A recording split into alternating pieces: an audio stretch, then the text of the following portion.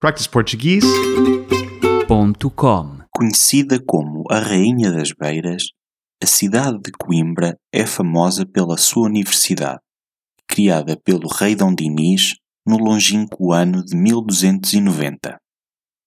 Devido à presença da universidade, Coimbra é uma cidade cheia de jovens estudantes, pelo que grande parte da vida urbana está relacionada com a instituição escolar. Contudo, além da vida estudantil, Coimbra tem muito mais para mostrar a quem a visita, como, por exemplo, os diferentes vestígios da ocupação da mesma por diferentes povos. Se quisermos ter uma ideia de como foi a ocupação romana, podemos visitar as fantásticas ruínas de Conímbriga ou o Museu Machado de Castro, local onde podemos encontrar vestígios únicos desse período histórico.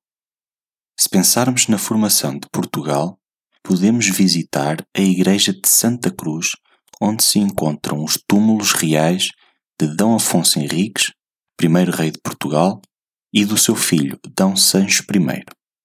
A nível religioso, temos os famosos mosteiros de Santa Clara, tanto o mais antigo como o mais recente, sendo que neste último se encontra o túmulo da Rainha Santa Isabel, esposa de Dom Dinis.